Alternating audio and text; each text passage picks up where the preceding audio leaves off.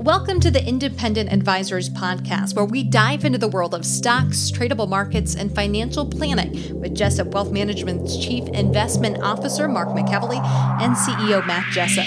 You'll hear tips, tricks, and strategies to address your financial well-being and, most importantly, conveyed in a way that everyone can understand. Here are your hosts, Mark and Matt. Hey everyone, welcome to episode 241 of the Independent Advisors Podcast, where Matt Jessup and I, Mark McEvely, bring you everything you need from the past week in the world of financial markets and financial planning. So great to have you back on, Matt. It's been quite some time, but it's good to see your face again. I'm pumped. I had so much content, it was hard for me to bring it down to a level that was going to be acceptable for time. Yeah, I saw that. It's like your first item, you had like 3 or 4 things in the first one. So it's going to be a blitz, baby. Get ready, everyone. Y'all have.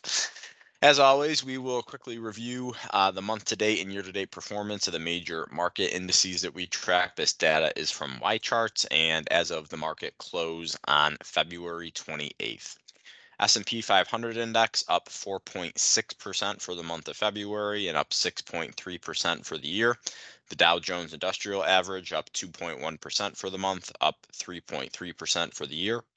The NASDAQ Composite Index up 5.2% for the month and up 6.2% for the year.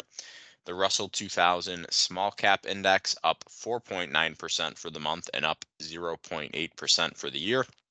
And the Vanguard All World Ex United States ETF up 2.9% for the month and up 1.2% for the year. 3-month Treasury rate at 5.45%, the 2-year Treasury rate at 4.64%, and the 10-year Treasury rate sitting at 4.27%. So yields come back up a little bit, Matt, as expectations for the Fed to cut rates keeps getting pushed out. So it's going to be interesting to see what happens on the yield standpoint as the Fed pushes rate cuts out farther and farther. And I've already seen data come out that the average 30-year mortgage is back around 7%, or getting close to it, which obviously is a negative for home buyers or people in the market for new homes. So it just has a lot of little ripples throughout the economy. I have a piece. I'm going to talk about the historical pace of interest rate cuts and what that means for risk assets. I think our listeners and viewers are going to eat it up. All right. Well, I will leave it at that and wait to hear what you have to say on that. But big headlines, current events from this week. Congress struck a deal to keep the government funded before Friday, tomorrow, March 1st. They extended the deadline, long-term deadlines, until March 8th and March 22nd. The House and the Senate still needs to formally pass this measure prior to Friday, which is expected. Kind of a nothing burger for stocks, but definitely something in the media that has been talked about for quite some time. Another thing, Matt, which I find interesting, is Nancy Pelosi is back at it again, buying calls in Palo Alto. Ticker symbol is PANW. And just to get it out there, I'm not just picking on Nancy. I'm picking on Nancy because she's the most well-known with this, right? Yeah, she got a lot of notoriety. Senators and congressmen and women, both on Republicans and Democrats, they do this, okay? So I'm not just picking on Nancy, but Nancy is just the most prominent, it seems like, of them. So 1.25 million in call options that expire in January of 2025 with a $200 strike price. So really quick, options 101. She bought $1.25 million of call options, which gives her the right to buy Palo Alto stock at some point in the future at $200 per share. Before January 2025 when these things expire. So right now I think Palo Alto is like 220, 230, Matt. Yep. So she bought calls on 2 separate occasions earlier in February prior to their earnings report, and then Palo Alto had a really bad stock reaction to earnings. It was down between 20 and 30% after earnings, and then it rocketed back up, seemingly after it was announced that Nancy bought some calls. But The one thing I want to point out is from what I've read, and again, I cannot confirm this. It's just what the word on the street is, so this might be a rumor. But the purchases of these call options of Palo Alto was after the fact that Congress was briefed on a major cybersecurity threat to the U.S. over the next 6 to 9 months. Again, can't confirm or deny that that's true, not true, but just interesting in my opinion. I love it. I eat this stuff up like candy. I love hearing about it. I love reading about it. I could go on for a while about this topic, but I think it's great you brought it up. And hey, there's nothing wrong with the public being aware of the only people in America that can trade legally on inside information. Yeah, exactly. They put Martha Stewart away for insider trading, and I think it's no question that what some of the congressmen and women are doing is more egregious than what she did. So yeah, and again, just to preface this to people who follow this, she's done really well on her NVIDIA calls.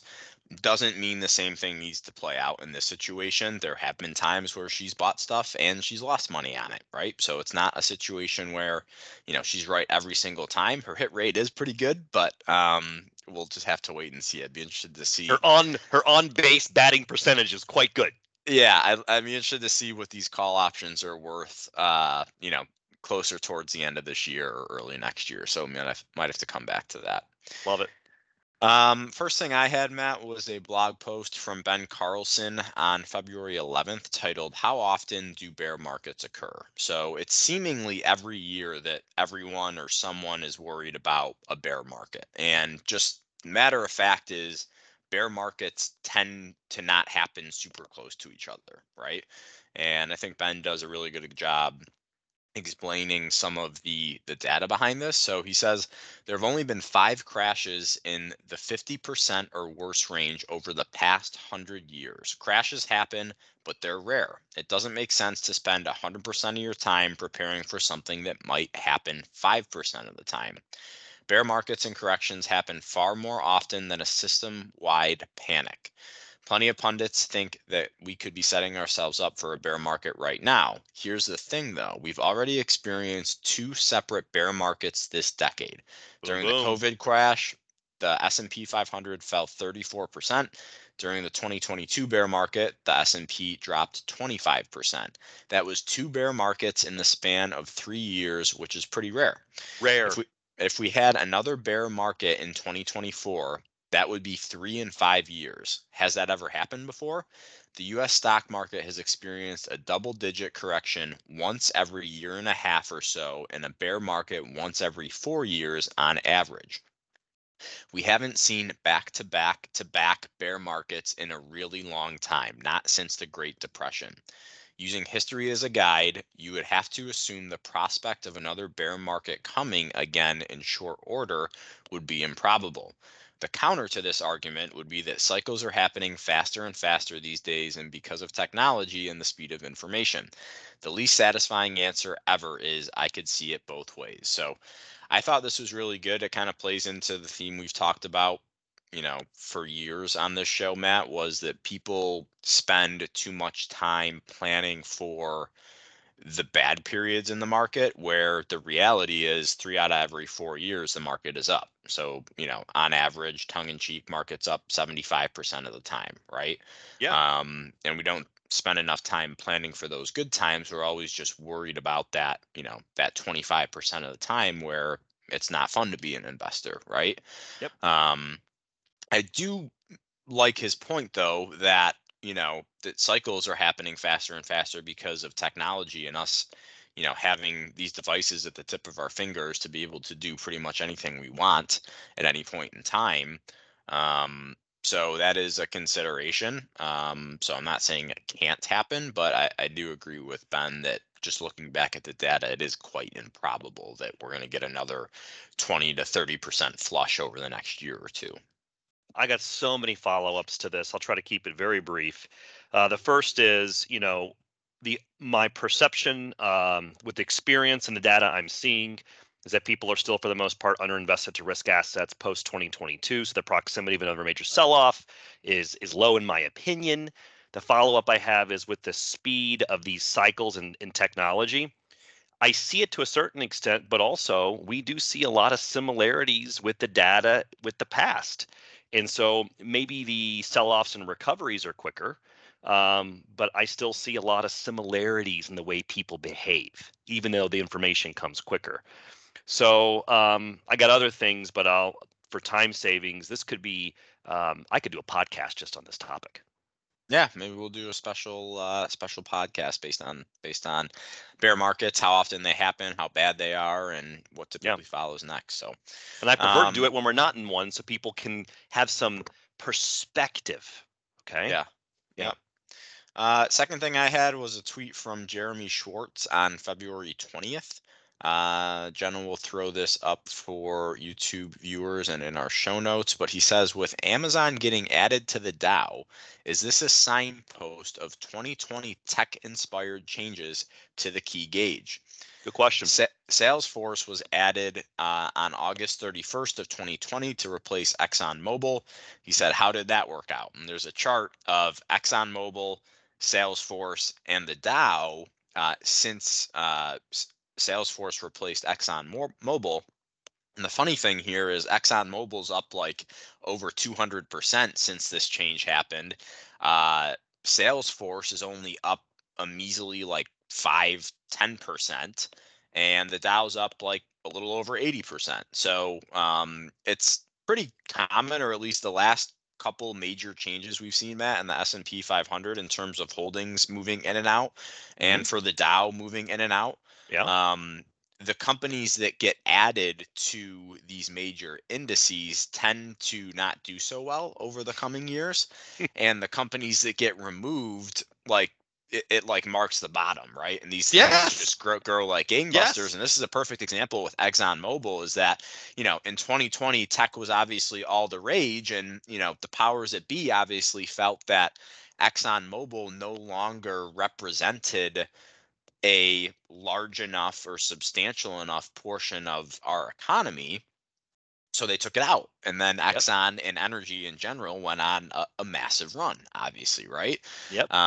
So again, past performance, not indicative of future returns. Do I think Amazon's reign is ending? No, I do not. But just something to be noteworthy. And the company that's coming out this time is Walgreens, which has been a serial underperformer for 5 to 7 years, if not longer. So it'd be interesting to track, Amazon and Walgreens going forward to see if this trend is something that continues. I got a hot take. Get rid of the dogs of the Dow strategy. Just bring in a strategy that buys the one that's getting exited, shorts the one that comes in. It could be like a hedge fund version of dogs of the Dow. Right. I could just see someone listening to this podcast having the proper software to do the retracement of the historical returns of what I just said. We're going to get an email about this, right? Right. Yeah, maybe Nick could put something together for us, because that would be interesting to see.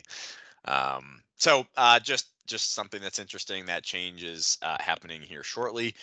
Last thing I had, Matt, was just a quick quote from John Neff. He's a legendary kind of value-oriented investor, and he says, "When you feel like bragging, it's probably time to sell." And we've gotten to this point so many times in so many different industries, and the big ones that come to mind is people bragging about crypto, people bragging about marijuana stocks, now people bragging about AI. It was oil before that.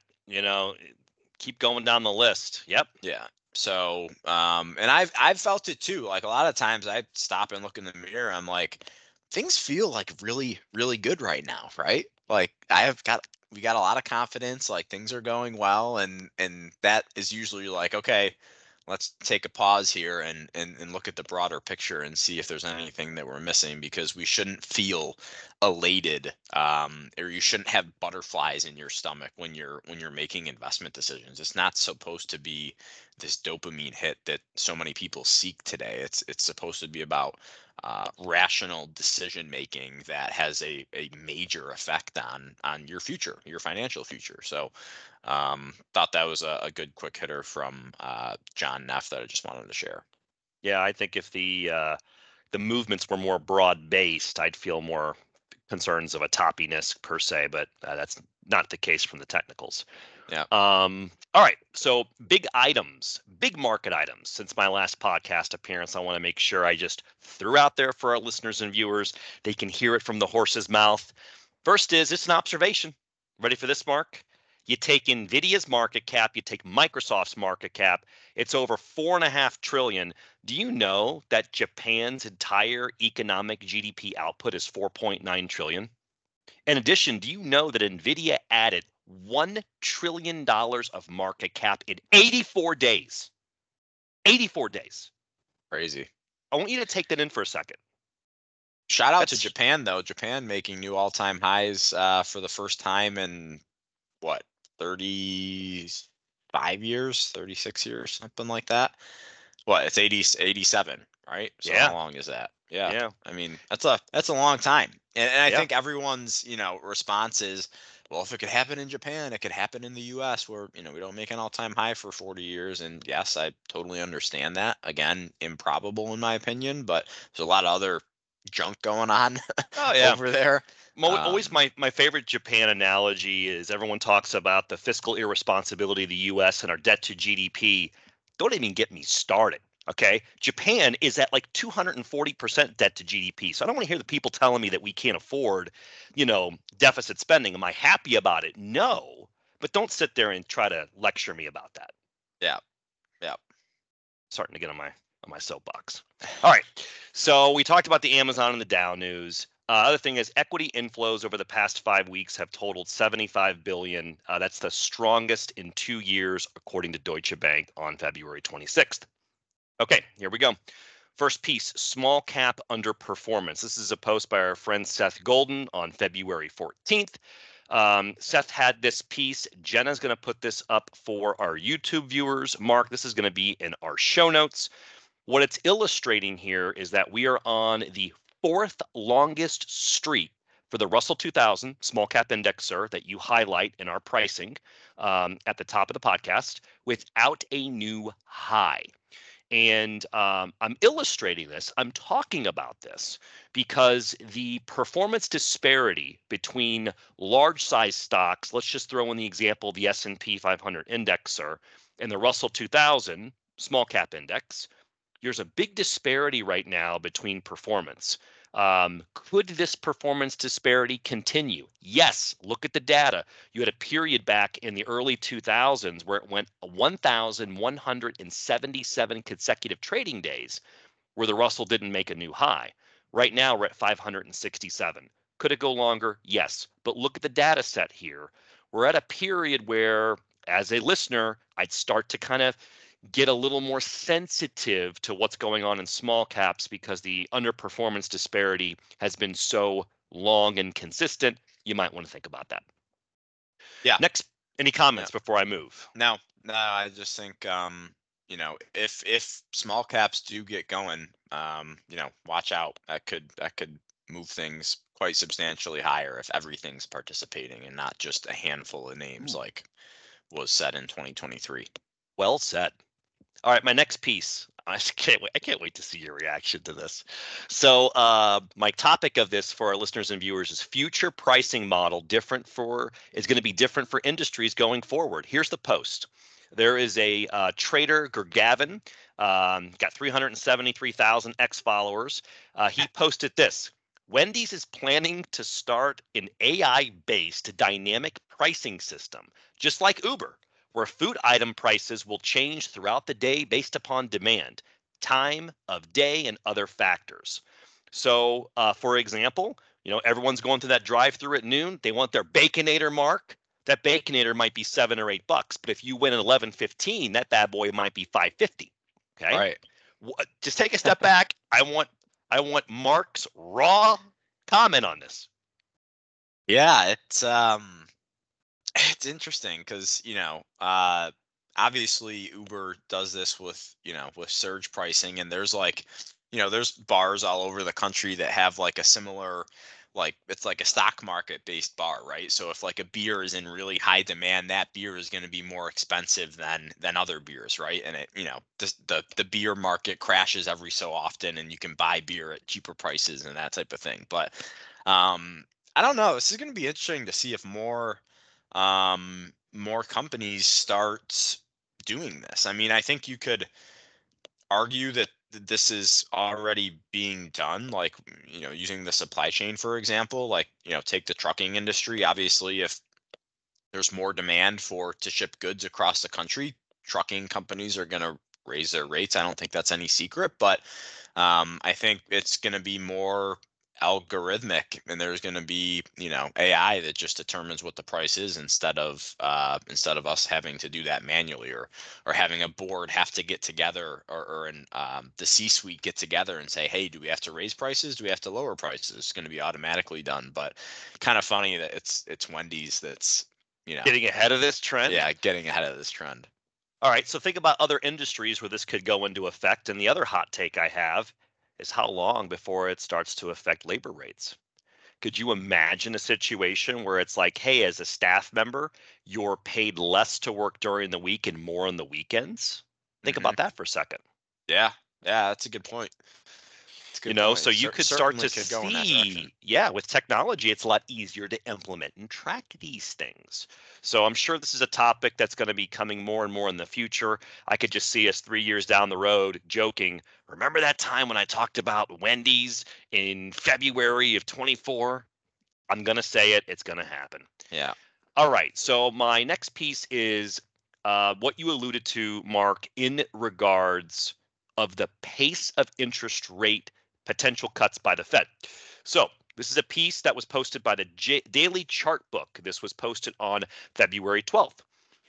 Jenna will put up this image for our YouTube viewers. I would highly recommend that our traditional podcast listeners look at our show notes and all of our social media sites.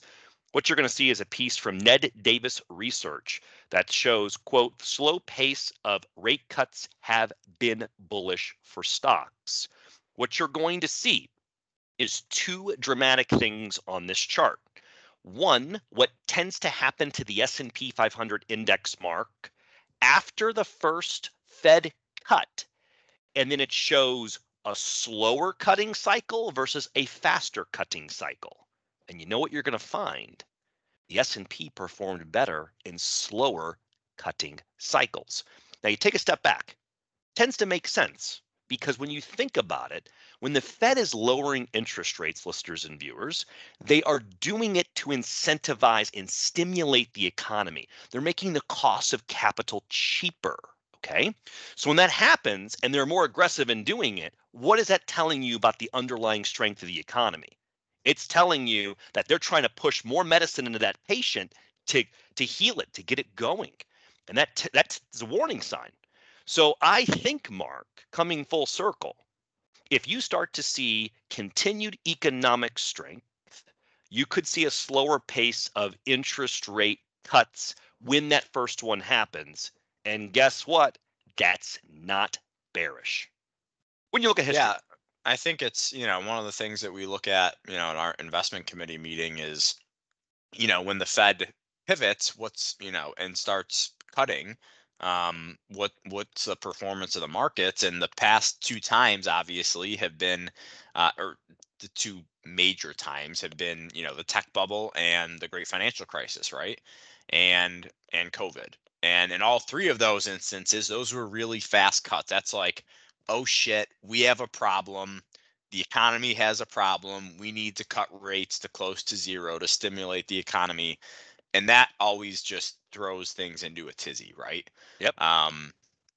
So, but if you look back to the 50s, the 60s, 70s, and 80s, there have been slower cuts. So it's going to be interesting. And the market has done fine, it looks like, right? So Yep. I think it really depends. And no one knows, right? We could have another event where the Fed's like, oh my gosh, we got to cut rates to 1%, right? And I think that would be a really bad thing for the long term. So I think everyone's hoping that, hey, we're going to gradually lower rates back to this 2 to 3% range over a 2-year period. I could get on board with that. So I think, like anything else, a shock to the system isn't a good thing. Slow, gradual change, like anything, is better. Absolutely. Well, I had so much content. I'm going to have a lot more next week. It was really tough to go through my final comments before you transition to the financial planning topic of the week, Mark. I just kind of want to throw out there is just kind of know where we're at with the calendar. Today's February 29th. We're in a leap year. I saw some data that for strategies that rebalance on a monthly basis, you have another month of strong equity performance. You might see some stock weakness as people rebalance or do some selling pressure here of equities the first couple business days of March, just like you saw at the very beginning of January after that strong December. I'm going to be very curious to see how the market treats any sort of sell-off. You got a lot of people on the sidelines, cash just in their fist, waiting for some entry points, and I'm curious to see how the psyche at Wall Street is. Are they going to be putting that cash to work relatively quickly? Are they going to have quote unquote iron fist, or are they going to get spooked by kind of the next correction? So I'll be very interested how that goes, and I'll definitely be sharing my thoughts and comments on the podcast in the months and weeks to come. I appreciate it. Thanks for the good content, and looking forward to having you back a little more regularly over the next couple months. Thanks, partner. All right, All right. turn it back to you. All right, so Taylor Ledbetter coming back onto the podcast this week to talk about our financial planning topic of the week. This topic is going to surround early withdrawal rules and penalties for individual retirement accounts or IRAs. So there are different rules based on certain account types that you have, and there are certain exceptions in certain areas if you want to retire early, for example, before age 59 and a half. But I want to kind of turn this over to Taylor to dig into this a bit more because it can get quite confusing, especially with some changes to the tax code over the past couple of years. So Taylor, thanks for coming back on. Yeah, it's good to be back. So yeah, just going off what you said, I wanted to focus on the different penalty rules specifically for the traditional versus the Roth because they are taxed differently. So we're going to touch on that. But yeah, like you just said, these penalties do depend on a few different factors. Number one is going to be the account type. If it's a traditional or a Roth, because that 10% early withdrawal penalty, the amount you would actually pay would be different from a traditional versus a Roth. Second, you normally have to be 59 and a half to withdraw funds, or you do incur that 10% penalty. And really the only way to get around that age limit is if you do qualify for an exception, which we will cover here in a couple of minutes. Right. And that 10% penalty, Taylor, is in addition to the taxes that you would have to pay if it's coming out of a traditional IRA, for example. Correct. Yeah. Mm-hmm. Because that's all taxed at ordinary income. So you have the ordinary income tax in addition to a 10% penalty. So it starts to add up pretty quickly, especially if you have a large balance in that 401k or IRA. Oh, definitely. Yeah, and that early penalty applying to the whole amount, it does apply to all pre-tax accounts. So, like you said, the traditional IRA, 401k, SEP IRAs, rollovers, because again, they're all in that same tax bucket. So, if you do withdraw money before you're 59 and a half and you don't qualify for one of those exceptions, you could be paying 30% or more in taxes. Right. And a funky rule, I don't think this is talked about very often, is that simple IRAs actually have a different penalty amount. So if you withdraw money from a simple IRA within the first 2 years of participating in your plan, that penalty is actually 25% instead of 10%. Yeah, so that's definitely a big no-no, right? Yeah, it's a pretty big difference. Yeah. So, yeah, and again, simple IRA is a little bit more common at smaller employers. So if you do fall in that camp, definitely make sure you understand the consequences of that, because 25% is a big number for a penalty. Yeah, that's 1/4 of the account, Yeah. basically. Yeah. So Roth IRAs, again, those are subject to the 10% penalty, but since Roth contributions are made with after tax dollars, that penalty and the tax you would pay only applies to the growth on the account, not your contributions. Because Roth IRA contributions, they are accessible at any time for any purpose because, again, they've already been taxed. But still, that minimum age requirement applies. And another rule specifically for Roth accounts is that the contributions have to stay in the account for, or sorry, your contributions plus the growth. There's a 5-year holding period to avoid that 10% penalty. Right. So that's the thing. I just had a situation come up earlier this week where a client was like, "Hey, should I be contributing to a Roth?" And it's like, well, you're getting close to that retirement age, and this individual does not have a Roth IRA right now, so it would be their hmm first contribution. So there would be that 5-year clock on before they can take that. Let's say they max it out and contribute $8,000 if they're over 50 for hmm 2024. They have to wait 5 years until 2029 before they can take that money out. So the conversation went to, well, how confident are you that you're not going to retire in the next 5 years, because there's going to be a penalty if you touch the earnings on this, right? hmm Um, so that's just for, contributions. It's that one-time clock of 5 years, right? But the thing is, Roth conversions, Taylor, are getting more and more popular, where people are converting money from their pre-tax IRA to their Roth IRA. And the hmm caveat with that is each conversion you do has its own 5-year clock. So you have to hmm start tracking this stuff to make sure that you're not touching earnings within a 5-year period from a conversion that you made. So I know it's getting a little deep into the weeds. Maybe we can talk about that another time. But hmm there are a lot of nuances when you're talking about contributions, conversions to a Roth IRA, and the tax consequences associated with that. hmm Yeah, just going off what you said, because I've had questions too before where somebody might be about to retire, but they might want to open up a Roth IRA to have that tax-free money. And just like you said, if they're expecting to need that within 5 years, probably not the best idea to go down that route. Yeah.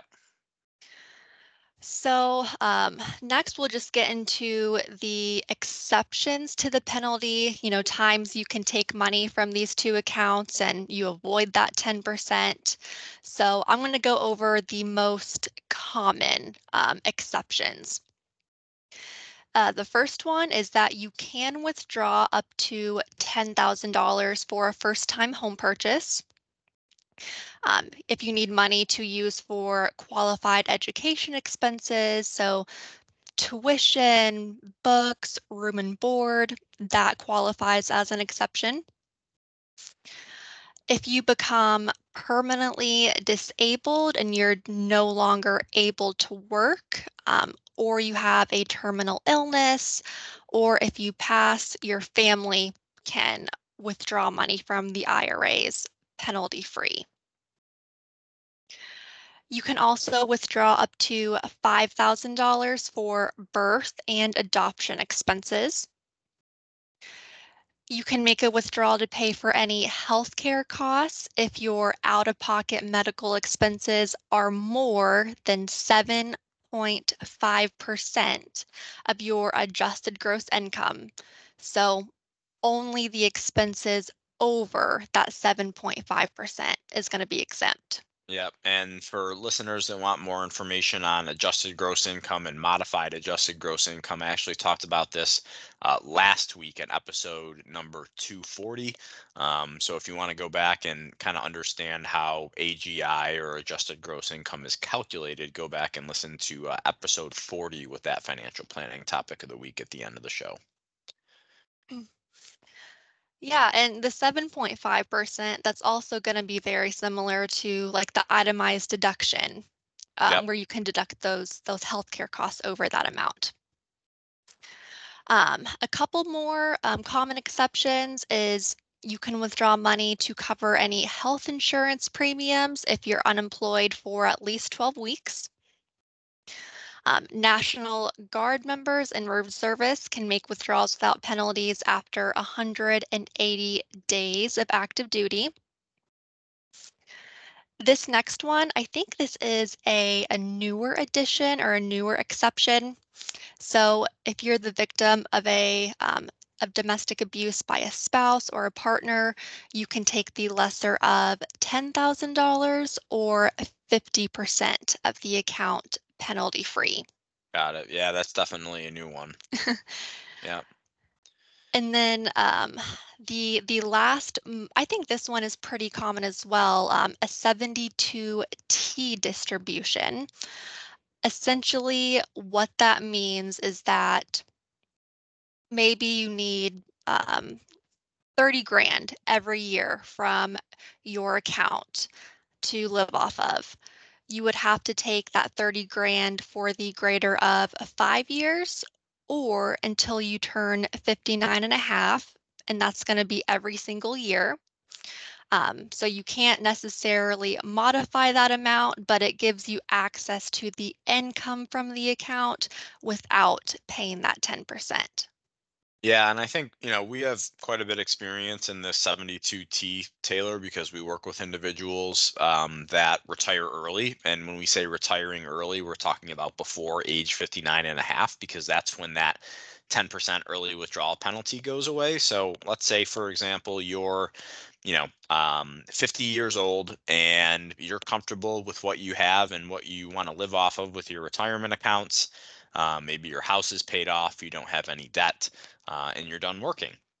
So a lot of people come to us and they're like, hey, if I take money out of my IRA to live the way I want to live, is it really true that I'm going to have to pay ordinary taxes and a 10% penalty all the way up till age 59 and a half?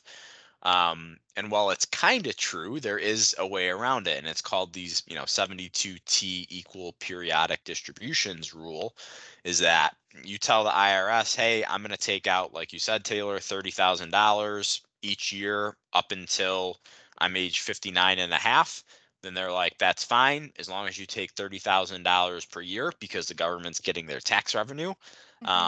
That you're able to go ahead and do that so people can retire early without having any penalties from their account. However, if you go 1 year and you take $29,999 and not the 30,000 that was the stated agreed upon amount, then that's going to be a problem. And the IRS could go back several years and say, hey, all of the money you've taken out is now subject to the 10% penalty. So you do have to be really careful with that and make sure that you are taking the amounts you say you're going to take, because that would be a pretty quick thing an auditor could get a hold of and say, hey, now all of the money you've taken out over the past couple of years is subject to this 10% penalty. But it is a nice little workaround for people who don't have to work until age 59 and a half. Mm-hmm. Yeah, I think it's a great option, but like you said, there's a couple downsides if you're not careful and really keeping track of what you're taking out. Yeah, a couple of gotchas in there, just kind of like everything else with the tax code, unfortunately. But Mhm. well, thanks, Taylor, for giving us some great info on that. I know that that's usually a pretty big talking point with clients and prospective clients when we're talking about retirement or within a couple of years of retirement. So hopefully people got a lot out of that. Well, that's it for us this week. Just want to remind people that if anyone wants to create their own podcast, please use the promo code Jessup Wealth to get your first month of Blueberry podcast hosting for free.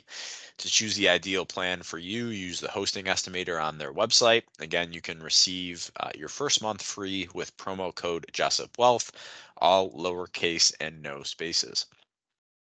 Thanks, everybody, for listening to episode 241 of the Independent Advisors Podcast. We will be back with you next week for episode 242. Thank you for listening to the Independent Advisors Podcast. If you're interested in hearing more, hit the subscribe button so you can be notified every time a new episode gets released. Feel free to share with friends, family, and follow us on Twitter at Jessup Wealth, Facebook, and LinkedIn. Mark and Matt will continue to share beneficial information on these social media sites. Also, check out the podcast tab on their website. That's www.jessupwealthmanagement.com. There you'll find links to every episode of the Independent Advisors. Have questions or topics you want to discuss on the show? Message us on Twitter, LinkedIn, or send an email with the words questions and topics in the subject line to inquiries@jessupwealthmanagement.com. We'll talk about it right here on the podcast. Certain sections of this commentary may contain forward-looking statements based on reasonable expectations, estimates, projections, and assumptions. Forward-looking statements are not guarantees of future performance and involve certain risks and uncertainties which are difficult to predict. All indices are unmanaged and are not available for direct investment by the public. Past performance is not indicative of future results. This podcast is provided for general informational purposes only and does not constitute either tax, legal, or financial advice. Although we do go to great lengths to make sure our information is accurate and useful, we recommend you consult a tax preparer, professional tax advisor, financial advisor, or lawyer regarding your specific circumstances. Investing involves risk, including the loss of principal. No strategy can guarantee any objective or goal will be achieved.